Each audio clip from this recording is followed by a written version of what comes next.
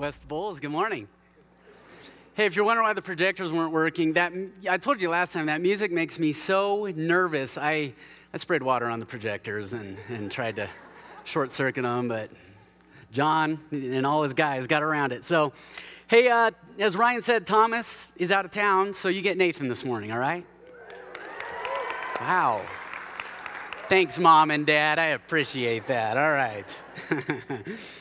Well, coming up, last time I was up here, I also showed you a picture. I'm going to show you a picture again. This picture right here, this is our 4-year-old True. And that about sums up everything about her. And I'm biased, but that picture is just adorable.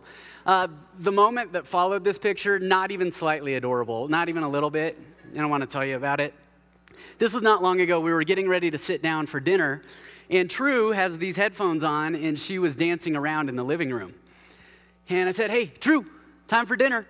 And she looked at me and just smiled and kept dancing. And I thought, okay, well, I'll finish setting the table. And then I'll tell her. So I finished setting the table. I said, "Hey, True, time for dinner."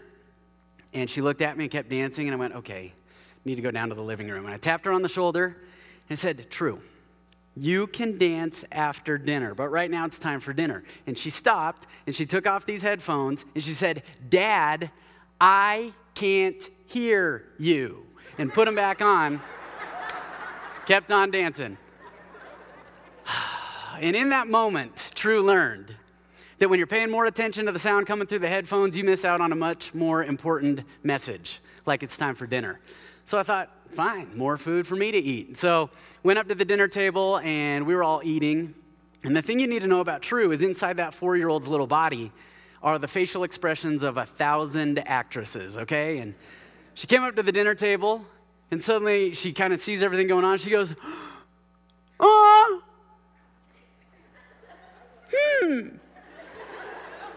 and looked at everybody at the table, even Lincoln, our, at the time, 1-year-old, He said, "True, what's wrong?"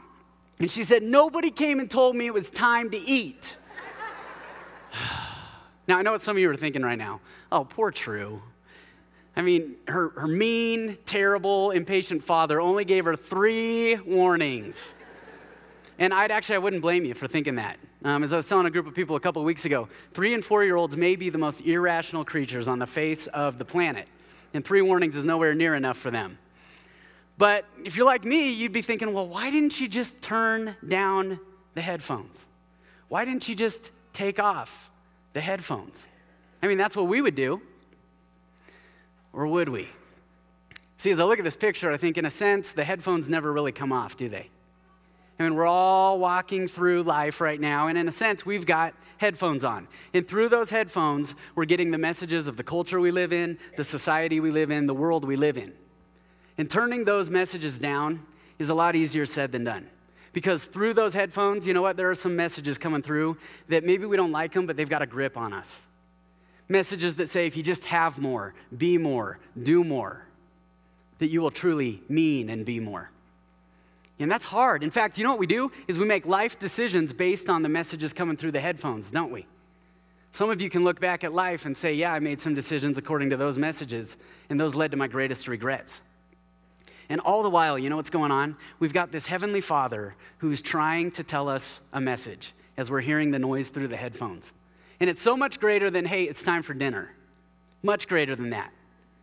He's got a lot to say, and if you're like me, you don't want to miss it. And you know what? He doesn't want you to miss it. He doesn't want anybody to miss it. In fact, that's why there's a point in time in God's story, He sent a group of people, these messengers called prophets. And as we've seen the last 4 weeks, He's used kings to lead His people, but as we'll see this morning, He used these messengers to shape His people. And so we're going to look at the story of one of those messengers this morning. And to me, that messenger's story, his name's Elijah, that messenger's story really represents the tension and illustrates the tension that all the prophets had to face, but it's a tension that you and I have to face today too. And it's simply this, that in order to speak God's message through the noise of other people's headphones, we've got to be able to hear God's message through the noise of our own headphones. And how do you do that? Well, as we look at this story this morning, we'll see how you do that. Now, when the story opens this morning, if you have your book, The Story, we are in chapter 15, and we're primarily going to be in 1 Kings chapter 18 and 19 this morning. And when this story opens up, God's people have been divided. This was the result of Israel asking for a king. At some point, his people were divided. And there was a northern kingdom, Israel, and a southern kingdom, Judah. And each of them had a series of kings. But when we look this morning, the northern kingdom of Israel has this king named Ahab. And Ahab, he's just terrible. I mean, the worst king yet. In fact, chapter 16 of 1 Kings, you know what it says? It says, Ahab did more to provoke the anger of the Lord than all the kings before him. He was awful. And part of Ahab's problem was he married this woman, Jezebel, okay? And Jezebel had this influence on her husband. I mean, wives, you all have influence on your husbands. And it can be really good or it can be really bad. Okay, in our house, and this was really good influence actually, just a couple months ago, my wife, she brought home, okay, for 13 years, she's been trying to get me to drink coffee. And every time the answer's been no, it's bitter, it's disgusting, I hate it. Does that clear it up? No, I don't want any coffee. And she set this cup on the counter and she's like, you gotta try this drink. And I was kind of waking up and wasn't thinking, so took a drink and I went, oh, that's good. And I ended up downing the entire cup. And afterwards, I had all this energy. And I said, honey, what is this stuff? And she said, Nathan, that's called coffee. And I went, do people know about this stuff? Like, we've got to get the word out. Maybe we could sell this stuff. I bet nobody's thought of that. I bet we could make a lot of money doing that. And so yes, there can be a good influence, but Jezebel, on the other hand, terrible influence on Ahab, on her husband. Because Jezebel, she worshiped this pagan god named Baal. And Baal was known as the god of storms. And Baal was thought to be the one who could bring the rain on the land. And if he brought the rain, then the crops grew and they flourished, and the people could become really prosperous and wealthy. And so she influenced Ahab to worship him. And then, as we've seen throughout the story, as the king goes, so the people go. And so the message coming through the headphones of God's people was Baal can be trusted. Baal will provide. Baal will bring the rain. And God sees all this. He says, fine, they want to trust in Baal?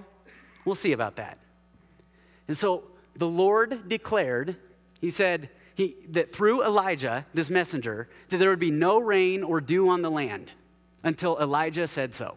Well, Elijah goes to King Ahab and he tells him all this. And this is, I think, where the phrase don't kill the messenger comes from. Because Ahab spent 3 years trying to kill this messenger. He's trying to hunt Elijah down. Well, one day the Lord says, all right, Elijah, it's time. I am going to send rain on the land. And so Elijah goes to Ahab, who's been hunting him for 3 years. And he's going to give him this message. And Ahab sees him coming. And he says, is that you troubler of Israel? And Elijah says, me? I'm the troubler of Israel? No. You're the one who turned God's people's hearts to a foreign pagan god. You're the one who persuaded them to trust in Baal. And Ahab goes, well, yeah, I did, And Elijah's saying, no, he's a false god. And Ahab's saying, no, he's not. And Elijah's saying, yeah, he is. The God of Israel is the one true God. And you've seen this before. It's two kids on a playground saying, my dad can beat up your dad. No, my dad can beat up your dad. So Elijah finally stops the whole thing and he says, well, let's do this then. Let's have a showdown. So he said, Ahab, get 450 prophets, worshipers of Baal, and get a bull. This was the sign, the symbol of Baal. And you're going to put this thing on an altar.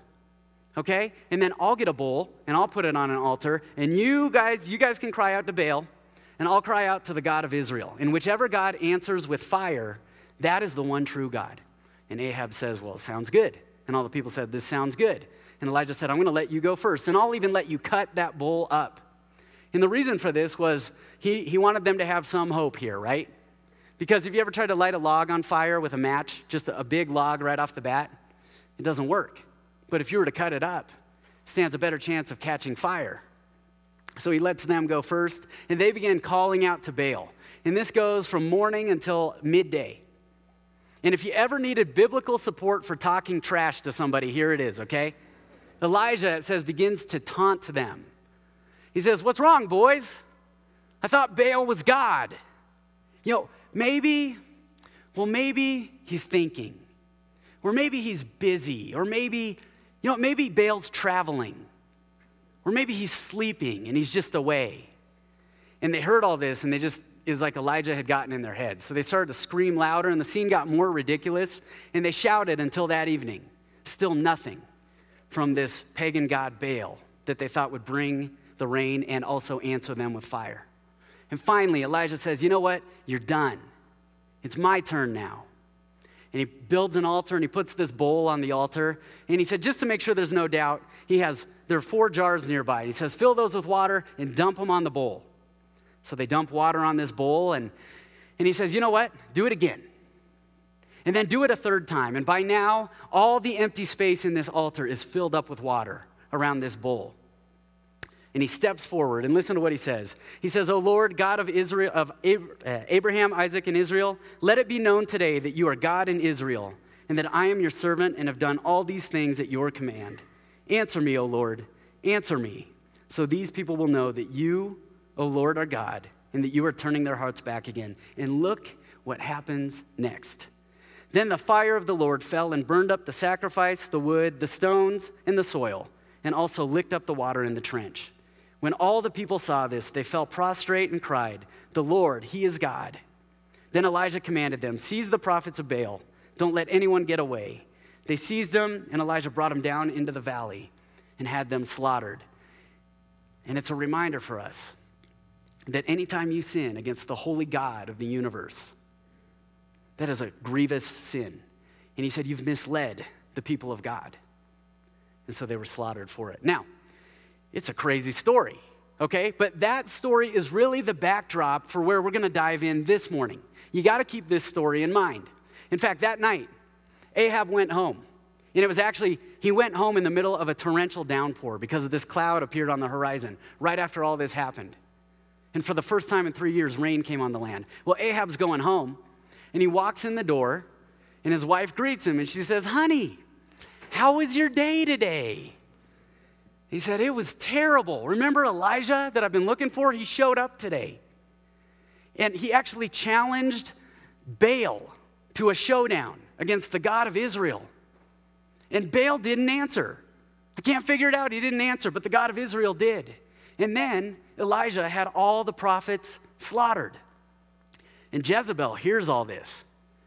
You know what her reply was? Oh, no, he did not. All right? Ladies, did I get that right? I practiced it in front of the mirror like 14 times, all right? I'm working on it. That's not really what she said. I'm paraphrasing. Here's what she said.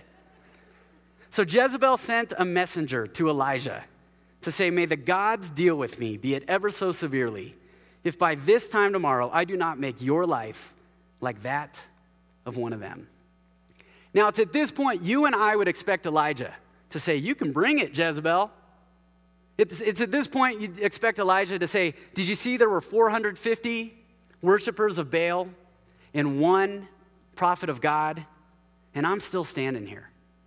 See, it's at this point you'd expect Elijah to remember what God had done in this showdown. But that's not what Elijah does. In fact, Elijah completely forgets what God had done. Look at what happened. Look at his reaction. Elijah was afraid and ran for his life. When he came to Beersheba in Judah, he left his servant there, while he himself went a day's journey into the desert. He came to a broom tree, sat down under it, and prayed that he might die. I have had enough, Lord, he said. Take my life. I am no better than my ancestors. Let me ask you something. Have you been there? You've been there where despite the confidence you've got, despite the life experience, despite what maybe you've seen the Lord do in your life, there's one voice. It might be in the form of a person, it might be in the form of your circumstances, it might be in the form of a past experience or an area of your life. But that one voice, if something gets tweaked, it's enough to send you running and hiding. See, we've all been there. Because every single person in here has a person or some circumstances or an area of life that if that area gets tweaked or touched at all, yikes. It's scary, isn't it? It's enough to send you running. Now, I want to park here for a minute because Elijah's reaction tells us something about us, okay? First of all, it tells us that we easily replace God's messages with loud messages. I mean, don't we? The loudest message seems to get our attention. In Elijah's case, all it took was Jezebel's voice, and he forgot all about what God had done and how God had used him. Now, I know it's hard to tell looking up here at me, at my towering stature and physically imposing frame of a man, okay? But believe it or not, when I was younger, I used to get bullied, okay? I used to get picked on for my size. And I can tell you this, I grew up in a loving home. You know, I had parents who told me they loved me and they showed me they loved me, and I didn't really doubt that at all. But I'm telling you, when you get to school and there's a bully in your face, how loud do you think those messages from mom and dad are? Non-existent. Because when a bully's right there in your face, that's all you see and hear. And the truth is, even into adulthood, there's something in our lives that bullies us. And it causes us to forget the messages that God has given us. So that's the first thing about Elijah's reaction. The second thing is that the loudest messages in our lives come in the form of external shouts. I mean, you can get up during the day and you can be good to go and set and feel solid. But all day long, we've got something screaming at us, something shouting at us. In Elijah's case, it was Jezebel's voice. Now, there are a lot of examples of stuff that shouts at us, but here's one of them right here. Would you agree? All day long, it's the ring of the phone, the text message, the email that just showed up, the Facebook notification, the app that needs to be updated, all day long. In fact, a study was done last year, said that Americans now spend, on average, 3 hours and 16 minutes a day on their cell phone. This thing screams at us, and we answer. We run to it. You play that out over a week, that's 23 hours a week. Over a month, it's just under 4 days.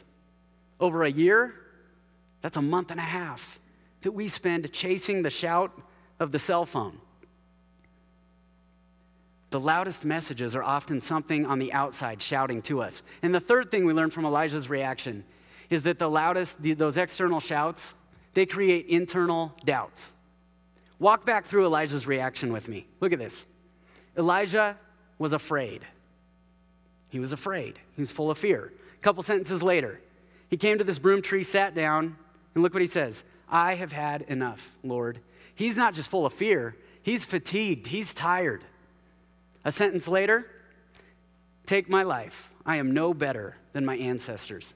He's also full of negativity, and he's hopeless.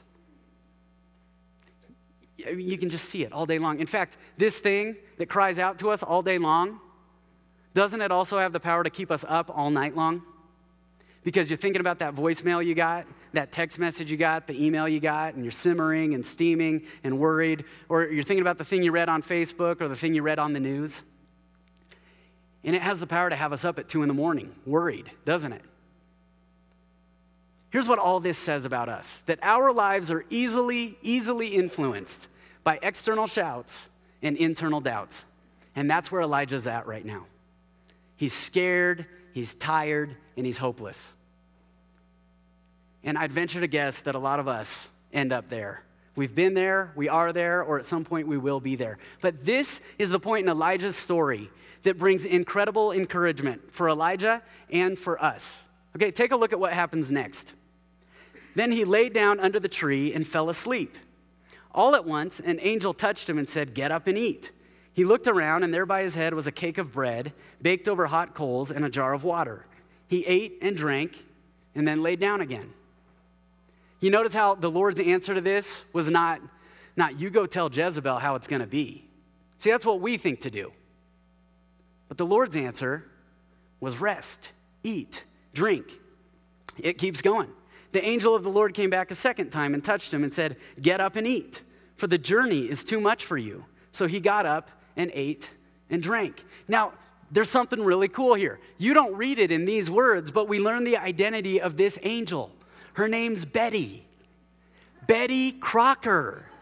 It's incredible. I mean, I've seen angels fight. I've seen angels protect people, but they make food too. It's amazing. Now, it's easy to make light of this, and it's easy to skip past this, but we can't skip past this. You know why? Because we normally skip past this. Have you noticed what we do when we get scared, when we get tired, when we become hopeless? We forget to take care of ourselves. We forget about sleep because we're up, thinking and worrying and frustrated and mad. We forget to eat and eat right. And here's why that's so important, because it sets the stage for what God wants to do next. Look what God does next. Strengthened by that food, he traveled 40 days and 40 nights until he reached Horeb, the mountain of God. There he went into a cave and spent the night. And the word of the Lord came to him. "What are you doing here, Elijah?" He replied, "I've been very zealous for the Lord God Almighty. The Israelites have rejected your covenant, broken down your altars, and put your prophets to death with the sword. I am the only one left, and now they're trying to kill me too." Here's what I love about this part. God recognizes that Elijah has made a life decision to run. And he recognizes that Elijah made that decision because he was focused on, he had given his attention to, what? The loud noises coming through the headphones. He was listening to the external shouts and the internal doubts. And God says, you know what? You're used to hearing the loud noises, so I'm going to show you loud noises. And then I'm going to show you something about the loud noises. Look what happens. The Lord said, "Go out and stand on the mountain in the presence of the Lord, for the Lord is about to pass by." Then a great and powerful wind tore the mountains apart and shattered the rocks before the Lord. And listen to this, but the Lord was not in the wind. Keeps going. After the wind, there was an earthquake, but the Lord was not in the earthquake. After the earthquake came a fire, but the Lord was not in the fire. Isn't that interesting? Elijah had just been used by God to defeat the God of storms, and now here's God using 3 loud elements of a storm. And he's saying, remember, I'm not in any of that. I'm not in any of that. But when you see what happens next, you see where he's at. Verse 13, and after the fire came a gentle whisper. After Elijah heard it, he pulled his cloak over his face and went out and stood at the mouth of the cave. And Elijah, in this moment, God showed him, and he shows us, that, hey, I'm not in the giant winds. I'm in the gentle whispers. I'm not in the loud noises. I'm in the light nudges. I'm not the God like Baal who they thought was encountered in the storms. I'm encountered in the silence. And then Elijah hears this voice. And it says, then a voice said to him, "What are you doing here, Elijah?" And you're reading this and you're going, are we doing this conversation again? I mean, this is the second time, God. And Elijah, it's like he's saying, God, I don't know if you heard me the first time, but he answers the exact same way as he did the first time. And you read that and you go, what was that about? But I think there's something very symbolic here. I think this is God saying that, Elijah, the first time you came to me and I asked you, you were focused on the loud noises. You were focused on the shouts and the doubts and Jezebel's voice coming through the headphones. But this second time, let's try this again. And I want you to focus on where I am and not where I'm not. Have you had that happen? When you encounter someone or something or a situation or an area of life, when you first encounter it, all you hear are the loud noises that come with it. But the second time through, you see something a little bit different. And this episode is God showing Elijah something. He's showing Elijah what this video, give it 60 seconds, it'll show you as well. This is an awareness test. How many passes does the team in white make? Go!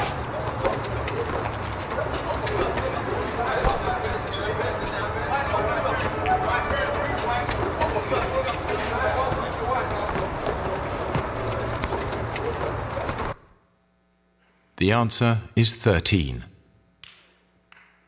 But did you see the moonwalking bear?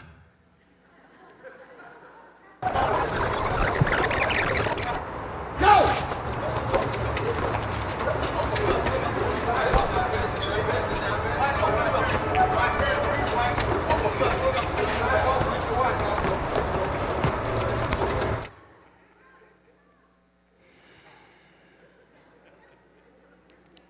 First, did everybody see the moonwalking bear? All right, John, can we show it one more time? Okay, I'm just kidding. Well, go home, Google moonwalking bear, and you can watch it to your heart's content all day long. There's one in there. But I love what it says at the end of that video. It says it's easy to miss something that you're not looking for. And you know what Elijah would say? It's easy to miss something that you're not listening for. See, this was God saying, Elijah, I need to tell you something, but in order for you to hear it, you've got to tune in to what my voice sounds like. And this is God saying, Elijah, now that I've tuned you into the gentle whisper, you can be guided by the gentle whisper. And guidance is exactly what Elijah received after this. God said, go back the way you came. Go through the desert of Damascus. You're going to appoint a couple people to lead over this region. And you're also going to appoint help for you, your successor, a man named Elisha. And actually, I know it feels like everyone in this land has bowed to Baal, but there are 7,000 who have not. And we're going to rise them up. And this is God saying, I can still be trusted. You could trust me in that showdown against all the prophets of Baal, and you can trust me right now, even when life has been overwhelming you. So you know what the whole story of Elijah seems to tell us this morning? Is that when you can get past the external shouts and the internal doubts, you clearly hear God's eternal whispers. And I think you know that. And I know that, but don't we need a reminder of that? That if I could just push back on the shouts, the external shouts and the internal doubts coming through the headphones, then I could clearly hear the eternal whispers of my Heavenly Father and the message He has for me. Maybe the best picture of this I've seen, it happened a couple months ago. We took the high school group to Pagosa Springs. And we were actually talking about this story. And I said to David Perez, he's our junior high director and one of our high school leaders, I said, okay, here's what I need you to do. I need you to go up to this room, okay, go hide. And we had these two $50 bills. And I'd hidden them on the property that we were staying at. And I said, I want you to go up to that room and just in your lowest possible whisper, just start whispering the location of these $50 bills. And in the meantime, we turned on in this room all this music, and we turned on the TV, and we turned on the fan. And downstairs, we were talking about this story, and I told the youth, okay, there are two $50 bills somewhere here on this property, but in order to find it, you're going to have to find David Perez, and he will tell you the location. So I said go, and what do you think happened? Just pandemonium, okay? And they're running all over the house, and a bunch of them get to this room that David is in all at once. And you can imagine what they were doing. David, just shout louder. Come on, tell us. There's too much noise. Shout louder. I mean, isn't that what we do? God, just shout louder. And then finally, somebody said, whoa, hang on. Just everybody be quiet. So everybody got quiet, and they turned down the music, and they turned off the TV, and they turned off the fan. And there was just David in the corner whispering. But that wasn't enough. Finally, somebody got close enough to David to hear the whisper. And suddenly they got up and they ran out of the room. And then I saw 4 kids run after that person out of the room. And I thought, oh no, they're gonna jump them and they're gonna split the money. That's what's gonna happen. But you know what? Somebody else saw what the first person did, and guess what they did? I'm gonna do that too. I'm gonna get close enough to hear the whisper. I'm here to tell you this morning that you have a Heavenly Father who He has something He wants to tell you. And it's so much greater than it's time for dinner, and it's so much greater than the location of a $50 bill.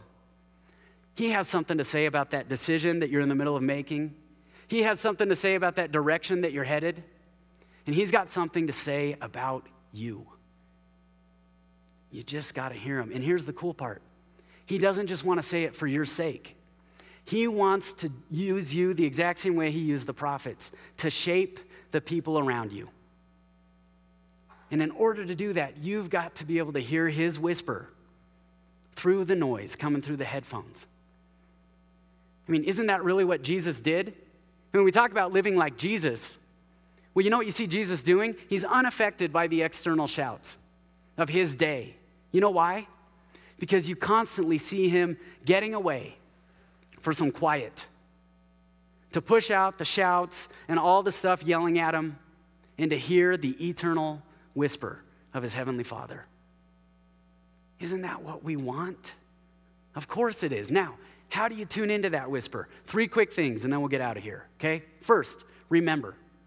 Remember what your heavenly Father has done for you.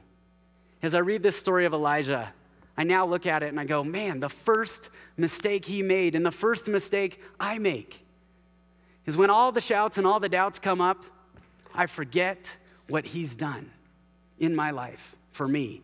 And I've noticed that when I remember what he's done, that stabilizes me. And I can sit and I can be still in the moment. So remember. Second, rest.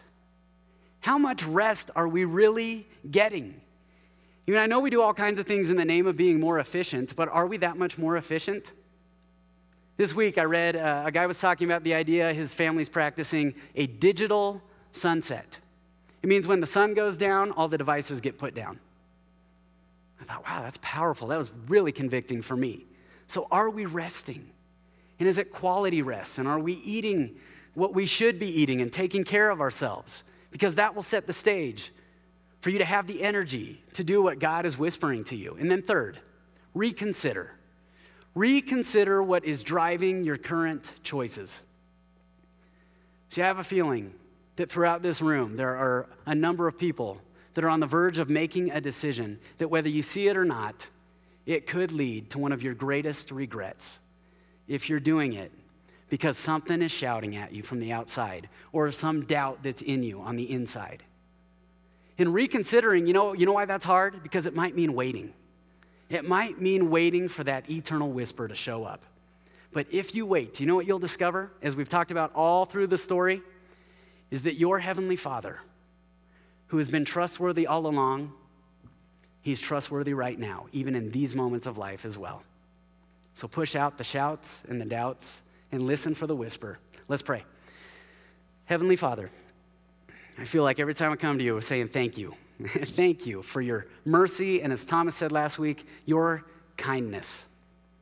Because as you watch us chase all the messages coming through the headphones, you continue to whisper to us. And you don't raise your voice and yell at us, you just wait. And so, Heavenly Father, tune our ears, not to the external shouts or the internal doubts, but to the message you have for us, your eternal whispers. We pray all this in Jesus' name. Amen.